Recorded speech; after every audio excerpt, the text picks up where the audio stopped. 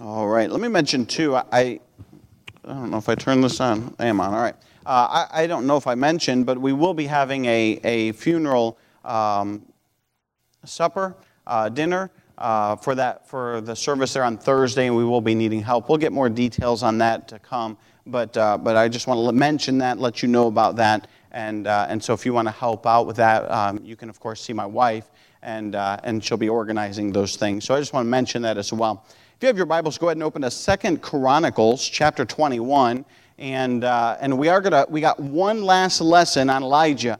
You say, wait a minute, how can there be another lesson on Elijah? Last week he was taken up to heaven in the clouds. And I found this very interesting, and I don't know that I noticed this before, but there is a postscript of Elijah. Really, we have the writing of Elijah. And it's very interesting study, and it's very characteristical of Elijah. Matter of fact, when I think of Elijah, I do not think of somebody who would sit down at a desk and write with a pen and ink. That's just not what I think of. Elijah, his ministry was very much portrayed as a very active, being out there, bold, outspoken prophet who would proclaim boldly and courageously the Word of God.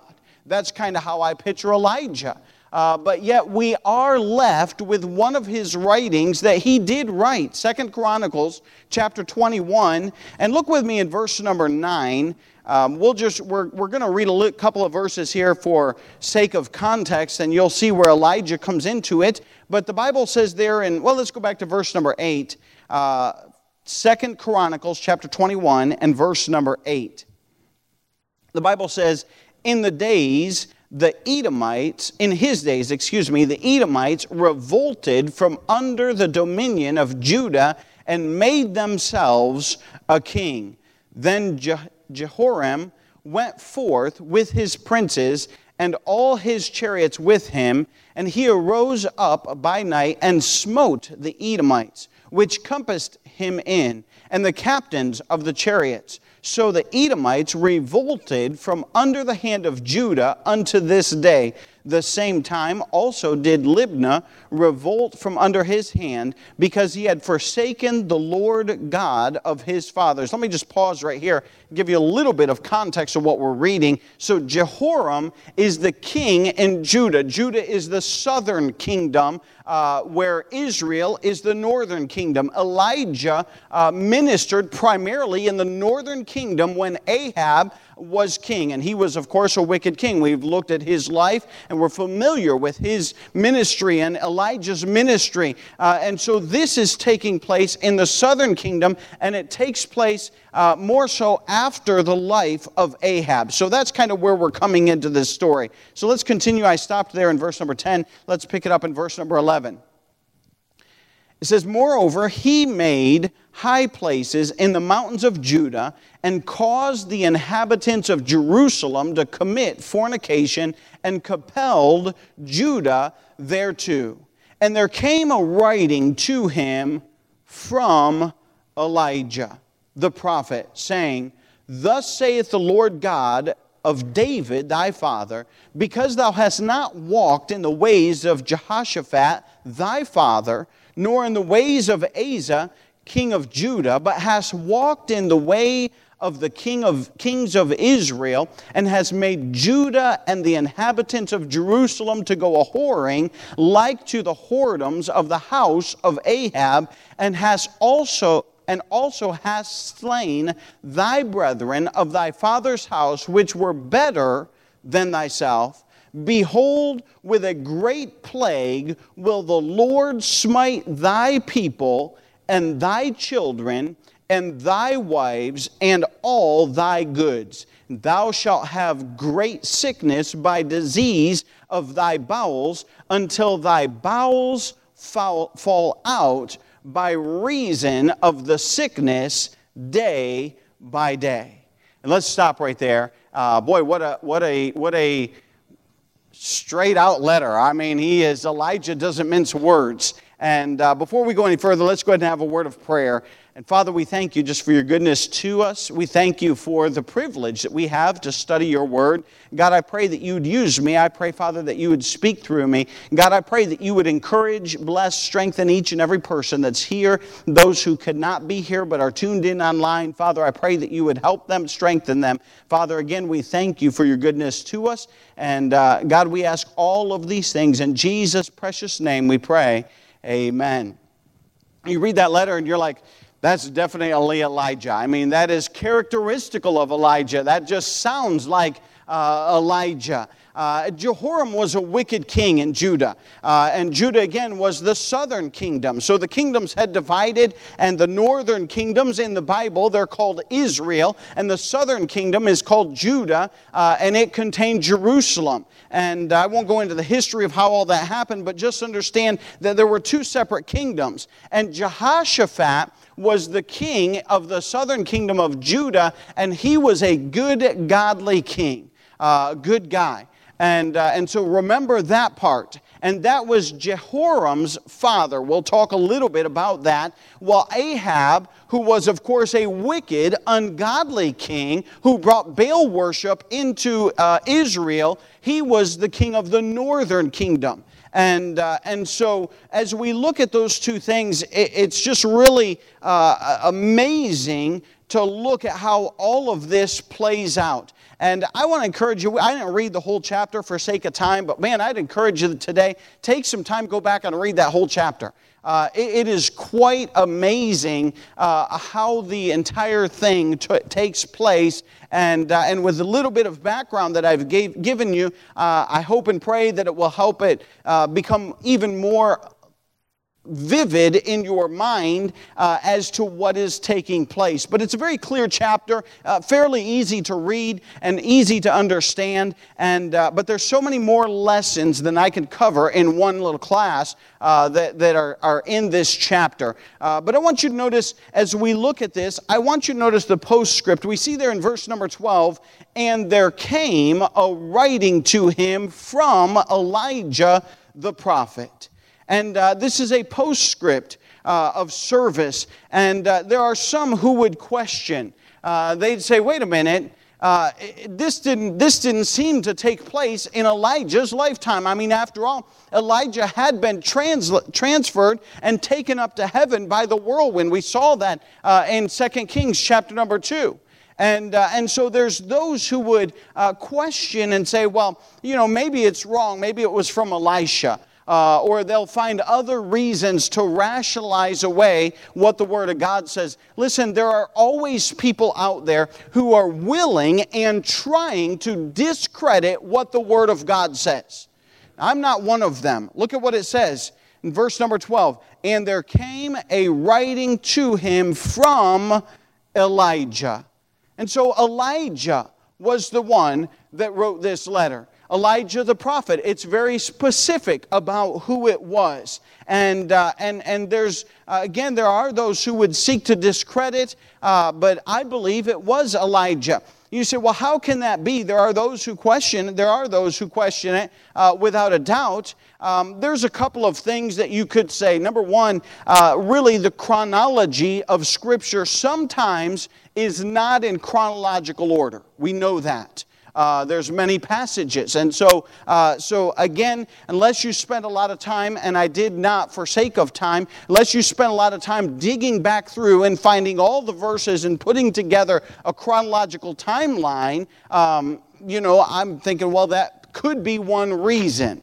If you take the time and study all that out, you might discredit that. Or you might find, well, maybe that does line up, and that is a valid reason. I did not take the time to do that, but that is something that could be done. So maybe chronology could be a little bit off, and the timeline was not always written down exactly as it played out. The second thing that I think it could be is, listen, it's very possible that Elijah could have written this letter before he was taken up to heaven. You say, wait a minute, how could that be? Listen, how many times did Elijah prophesy things that had not even happened? He prophesied the death of Ahab. He prophesied the death of Jezebel. He prophesied many things. And so it's very possible that God gave Elijah insight into write down this letter of condemnation really to Jehoram. And he could have very well been given by God the information to put into this letter. And so I wouldn't certainly rule that out as a possibility that God moved in a mighty way. But one thing I do know is that this is a letter that Elijah the prophet wrote and that he did send. Now I want you to notice the quality of it. Elijah's ministry was an excellent ministry. And you constantly see him, as we've talked about it many times, the Lord said, and so Elijah moved. And every time God said, Elijah went. Elijah was a very obedient prophet, even in the face of danger. You think, boy, it would be exciting to go up to the king and put your finger in his nose and say, you're wicked and you're doing wrong and God's going to judge you. Yeah, that would be exciting, except for you have to remember, he's in charge of the entire army. And they may come after you afterwards. That's not so exciting, okay? And Elijah faced that a few times. And so Elijah was a very dynamic man of God who was greatly used of God. And as we read through this letter, you'll find, boy, it is to the T with Elijah's ministry. It lines up. It just is very fitting. That it's from Elijah. Look at how he starts it off there in verse number 12. And there came a writing to him from Elijah the prophet, saying, look at how it starts off, thus saith the Lord God. And Elijah, again, is a man of God. He was a man of God that followed God, that prophesied the word of God to the people. And so we find that holds true even in his letter that he wrote to Jehoram, this king. And not only that, but look at what he says there in verse number 12. Continue reading. Thus saith the Lord God of David thy father, because thou hast not walked in the ways of Jehoshaphat thy father, nor in the ways of Asa, king of Judah. Again, Jehoshaphat was a godly king. And again, Elijah is saying, hey, look, you are not following in the path of your father. Your father was a godly king. In other words, you have strayed from the way. And the way you're walking and the way you're living your life is ungodly, and it does not line up with the word of God. Elijah, again, is very clear to denounce sin. Boy, sin has to be denounced. It absolutely does. It amazes me. I'm not big on naming names, and so I won't name names. But I'm telling you, a lot of churches and a lot of televangelists today tickle your ears. I mean, you listen to it sounds really good, everything they say, but they don't ever preach on sin.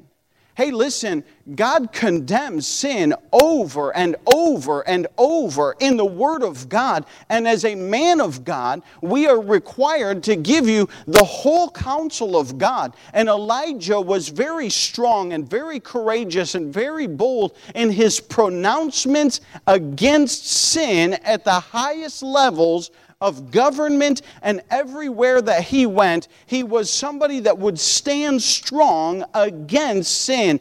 Too many churches today are just tickling ears. And listen, we need to hear, well, God doesn't want that. And we ought to live our life right, because God is not pleased with us living a life that would go contrary to His Word. We ought to call sin, sin. And Elijah certainly does that as we look at this. So we see that his postscript of his service. I want you to notice Jehoram's pursuit of evil. Look with me in verse number 13. The Bible says, but thou hast walked in the way of the kings of Israel, and hast made Judah and the inhabitants of Jerusalem to go a-whoring like to the whoredoms of the house of Ahab, and also hast slain thy brethren of thy father's house, which were better than thyself. we notice the life of Jehoram is that he is pursuing evil on all levels. I mean, it's much like the Bible says in Micah chapter 7 and verse 3 that they do evil with both hands earnestly. Boy, that is kind of how Jehoram is living his life. Not just living his life, mind you, he is the king of Judah. And therefore, by being the king of Judah, he is not only living his life that way, but he's exemplifying it and bringing it to Judah, which had been a godly place up to this point. And not perfect, I'm not saying that, but it certainly had a good heritage by and large, and Jehoshaphat, his dad, was a good person. And it's funny, but if you are running headlong towards sin, it will not be long before you will run into judgment. It's just going to happen. It's bound to happen at some point or another. And I'm reminded of the verse, Numbers 32:23, the last part of it says, "Be sure your sin will find you out." And Jehoram runs right into that. And before long, he is facing judgment. Before long, this letter from Elijah does come to him. Look at the inventory of his evil as we read that verse. I want you to notice the religions that he brought in. He said in the middle of verse 13 there, "And hast made Judah and the inhabitants of Jerusalem to go a-whoring like to the whoredoms of the house of Ahab." What was it that Ahab had brought into Israel? It was Baal worship.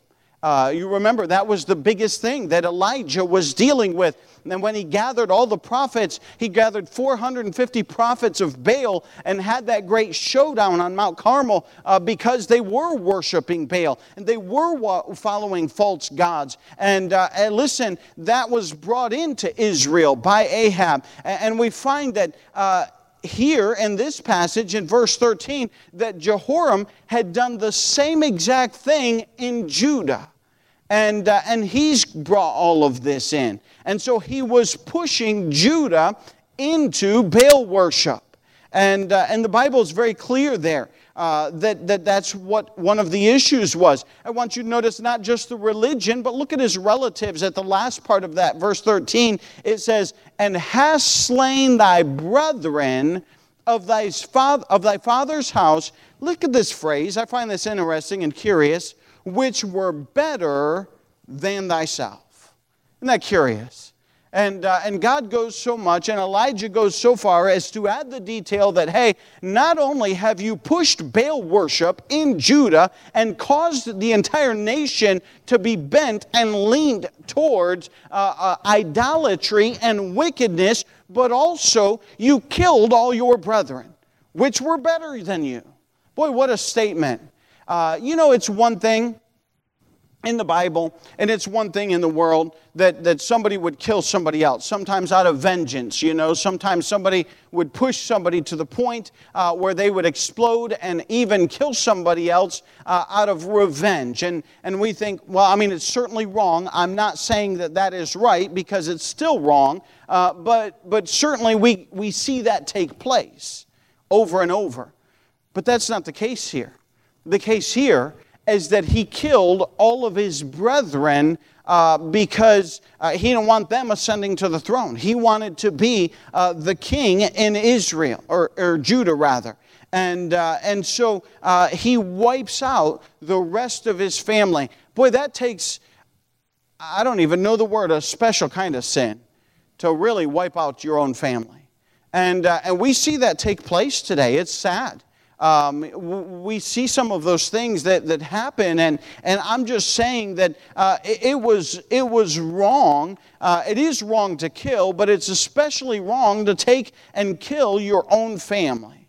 And I find it's interesting that it does mention that his family was even better than him. And the Bible says in 1 John chapter 3 and verse number 12, the Bible says, "Not as Cain, who was of that wicked one, and slew his brother. And wherefore slew he him? Because his own works were evil, and his brother's righteous." Perhaps that phrase is left in there so that we can understand, well, his brothers were living a godly life and Jehoram was living a wicked life. And because he was living a wicked life, the righteousness of his brothers condemned him, even if they didn't say anything. And he didn't like that, and it bothered him. And listen, the Bible talks about that in Proverbs over and over, that, hey, wickedness and righteousness don't go together. Matter of fact, the righteous are often a snare to the wicked because it bothers them that they're living right and the wicked are not living right, and that just doesn't set well with them. And so we find that Jehoram was just really a wicked person. He pushed a new religion in Judah. He killed all of his brethren, his relatives and family that were there because they were better than him and because they were righteous, kind of like Cain and Abel that was bothered by his righteous works. But look at verse number 6. We see the inventory of his evil. What was the instigator of his evil? What caused him? Jehoram grew up under Jehoshaphat, a godly king. And what caused him to go awry? What caused him to go in the wrong direction? And I don't know that we could put our finger on everything of it, but I think the Bible gives us a little piece of detail here. In verse number 6, the Bible says, talking about Jehoram, and he walked in the way of the kings of Israel, like as did the house of Ahab. Look at what he says. For he had the daughter of Ahab to wife, and he wrought that which was evil in the eyes of the Lord. It just amazes me that here you have Jehoram, who is grew up under a godly king. For all practical purposes, we'll put it this way, he grew up in church and he knows what is right and he knows how to live right, but yet at the same time, he chose to pursue evil in his life. And maybe in his rebellious years, I don't know, or maybe it was an arranged marriage between Ahab and Jehoshaphat, though I don't know that I could see Jehoshaphat going for that. But nonetheless, to try and unite those two kingdoms that had been divided for all this time, we find that for whatever reason, Jehoram ended up marrying Ahab's daughter. Anybody see a problem with that? Ahab was a wicked king. Jezebel was a wicked woman. And we find that they were wicked people in the country of Israel. We have studied all about their life, and that was really what Elijah had prophesied against and worked against. And so we find now that is brought into Judah, into the southern kingdoms, as he's brought the daughter of Ahab and Jezebel into Judah, and he has married her. Well, you talk about a problem. And you talk about what the wickedness, it's certainly easy to see how it traces right back to it. I was reading some years ago, or I guess a couple weeks ago, not years ago, in Genesis, and I was studying around Genesis chapter 6 and Noah.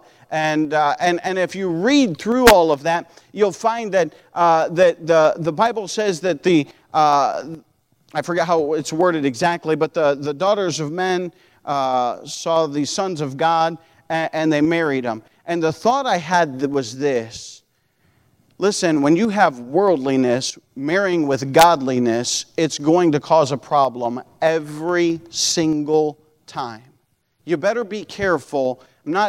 And it applies to physical marriage and marrying somebody that is lost and marrying somebody that doesn't know the Lord and is not following the Lord. But it also applies in philosophy and in principle that if we start adopting worldly philosophies and we marry them to Christian ideas, we're going to have a problem, and worldliness is going to come about as a result of all of that. And we see that taking place right here in Jehoram's life as he married Ahab's daughter. And then we find that it was inexcusable, his wickedness. Jehoram's wife was the epitome of wicked, and Jehoram had a godly father and upbringing, and certainly that is true. And so we see his pursuit of evil. Jehoram was not a good guy. And really, he had great opportunity, but he ruined it all in his choices that he chose in his life. And I want you to notice the prophecy of the judgment. Look at verse number 14, and we've already read it, but it says there in verse number 14, "Behold, with a great plague will the Lord smite thy people, and thy children, and thy wives, and all thy goods." The prophecy of the judgment. It's never an enjoyable task to denounce sin. And yet it's a necessary task. If you've raised children, you know for a fact it's not an enjoyable task to tell them, hey, you are wrong, you're not doing this right, and this is the way you are to do it. I don't enjoy that. But it's a necessary task. The other day I was in a store, and it's amazing. You go out in the world, you see, and I saw this little kid, and man, he was running his parents ragged. And I thought, they've never taught him. They've never told him, you're wrong, I'm the parent, and you need to do what's right, and this is not right. You could just tell by the way this kid was acting. And listen, it's not an enjoyable task. But yet we see that Elijah does his job, and he does denounce sin. Look at what he says there as we read it there in verse 14. He gives him the fact that, hey, his family is going to be destroyed. We see the destruction of his family, the destruction of his land. Most people, in hearing, well, I'm destroying my own family. Well, put the brakes on, tap the brakes. We need to slow down. We need to think about that. If I am destroying my family, I need to think about that. Now, that being said, we do live in a very worldly, selfish society today, that even some people do not even care about their own family. But listen, we kind of find that with Jehoram. I mean, here's the prophecy that God said, hey, I am going to destroy your family, your kingdom, your wives, and your people. He said all of that in verse number 14. He said there's going to be a great plague and that you're going to lose a lot of things. Look with me in verse 16 and 17. We find that takes place. It says, moreover, the Lord stirred up against Jehoram the spirit of the Philistines and of the Arabians that were near the Ethiopians. And they came up into Judah and brake into it and carried away all the substance that was found in the king's house, and his sons also, and his wives, so that there was never a son left him, save Jehoahaz, the youngest of his sons. He lost everything. We see the destruction of his family. Look at the disease on Jehoram in verse number 15. And thou shalt have great sickness by disease of thy bowels, until thy bowels fall out by reason of the sickness day by day. Boy, talk about a gross sickness. That's what Jehoram had. And I'm glad they stopped at the detail there, because that's enough for me. But listen, he was saying, listen, not only are your family's going to be destroyed, but you're going to be diseased, and this is going to happen in your life. It amazes me that Jehoram did not repent, did not turn from his wickedness. We see nothing, absolutely nothing written about any remorse, any repentance, anything that says, well, I ought to turn to God. You don't find that. Matter of fact, look with me in verse number 18. The Bible says, and after all this, that would be the wars that took place and how everyone was taken, and after all this, the Lord smote him in his bowels with an incurable disease. Let me just stop there and say this, that if that happened in 2022, the doctors would not have been able to cure it. You say you believe that? Yeah, because it was an incurable disease. You know, there's many things that the doctors still have not quite figured out. They just haven't. Why? Because God knows things that we don't know. And it's high time that we acknowledge that. It bothers me. Hey, there are diseases that are prevalent in the sodomite community that don't exist elsewhere. There are diseases that are associated with sin that are not associated with everyone else. And I'm just telling you that God can and does use diseases sometimes as a judgment on sin. Now, that doesn't mean that all disease is a judgment of God. I've said that many times. And so I don't want you to think, well, I was sick with a cold. Is God judging me? Well, I don't know. He may be or may not be. I can't tell you. That's between you and Him, and you need to find out from God.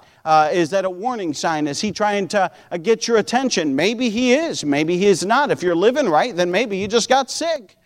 I don't know. But I am saying there are times when God definitely does use disease and sickness as a punishment on people. We see that in Jehoram, his disease. We didn't finish reading. Look with me there in verse number 19. I want you to see this at the beginning of 19. And it came to pass that in process of time, after the end of 2 years, his bowels fell out. 2 years. He had plenty of time to repent. He had plenty of time to lay in his bed and seek counsel from God. He had plenty of time to get a hold of a prophet of God and say, listen, I want to get things right and I want this thing taken care of. And listen, God often gives us a window of opportunity. And there were 2 years, and that's besides the amount of time. Hey, the first thing that came was the war, and that hate. In the letter, he said, hey, you're going to lose things. Your family's going to lose things. And people came in and they took all of his family. Hello, wake up. That's number one. He should have said, wow, you know what? Everything the prophet said is coming to pass. And the next thing that's going to happen is a disease. And for 2 years, he suffered with it. Wake up, Jehoram. God's trying to get your attention, but Jehoram was hard-hearted, stiff-necked, and refused to acknowledge God. And we find that God judged him.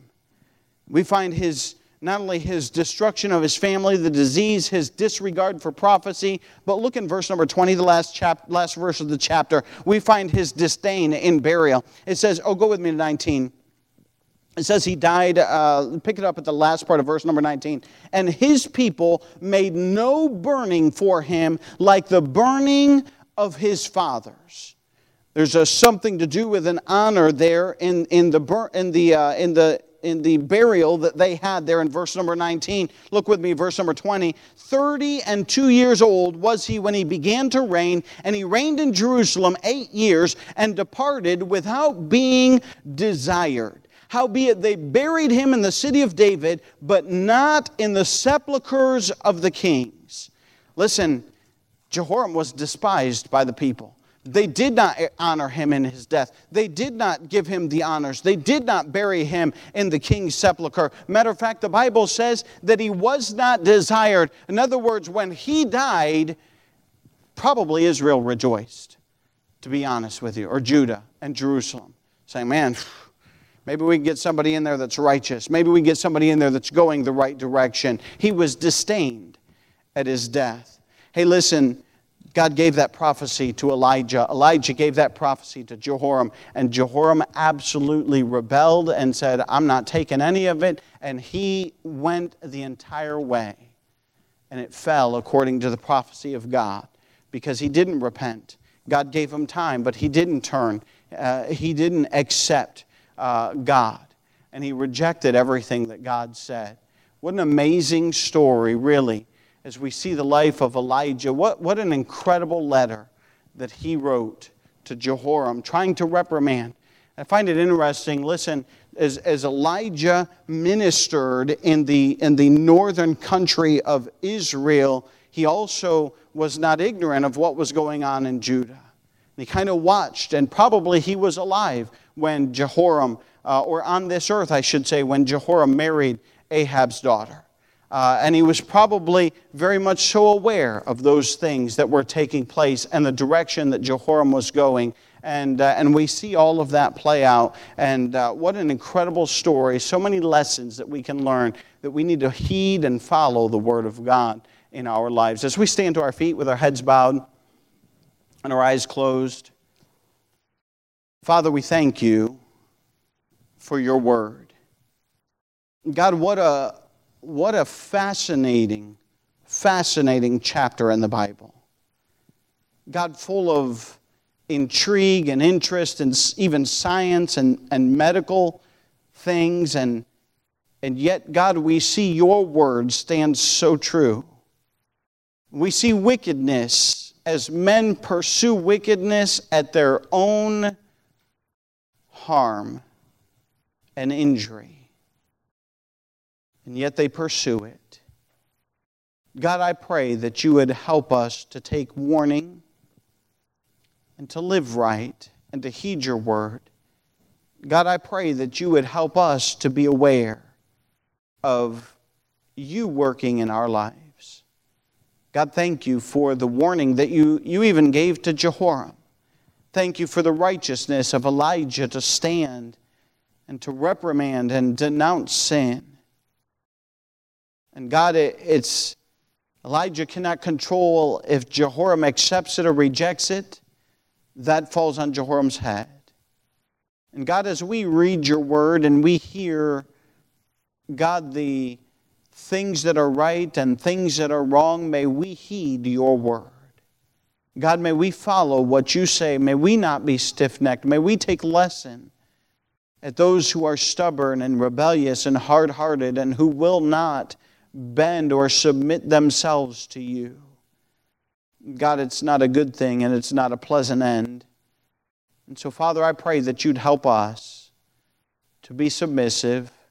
Help us to be followers of you. And Father, we'll certainly thank you for that. God, I ask all these things in Jesus' precious name, I pray. Amen. As we have a short hymn of invitation, if God's spoken to your heart, the altar is open. Maybe you just want to thank God for the warning that he left us in a letter, much like Elijah, called the Bible. Well, we need to read it. We need to heed it. We need to follow it. We need to obey it. I'm grateful that God gives warning. I'm grateful that God gave Jehoram 2 years of opportunity, probably more than that, really, if we dig in and find out how long between the time that he was attacked and the time that he got sick. God did open the doors and give him an opportunity, but Jehoram refused. May we not be stiff-necked, even over the smallest things. May we be submissive to God.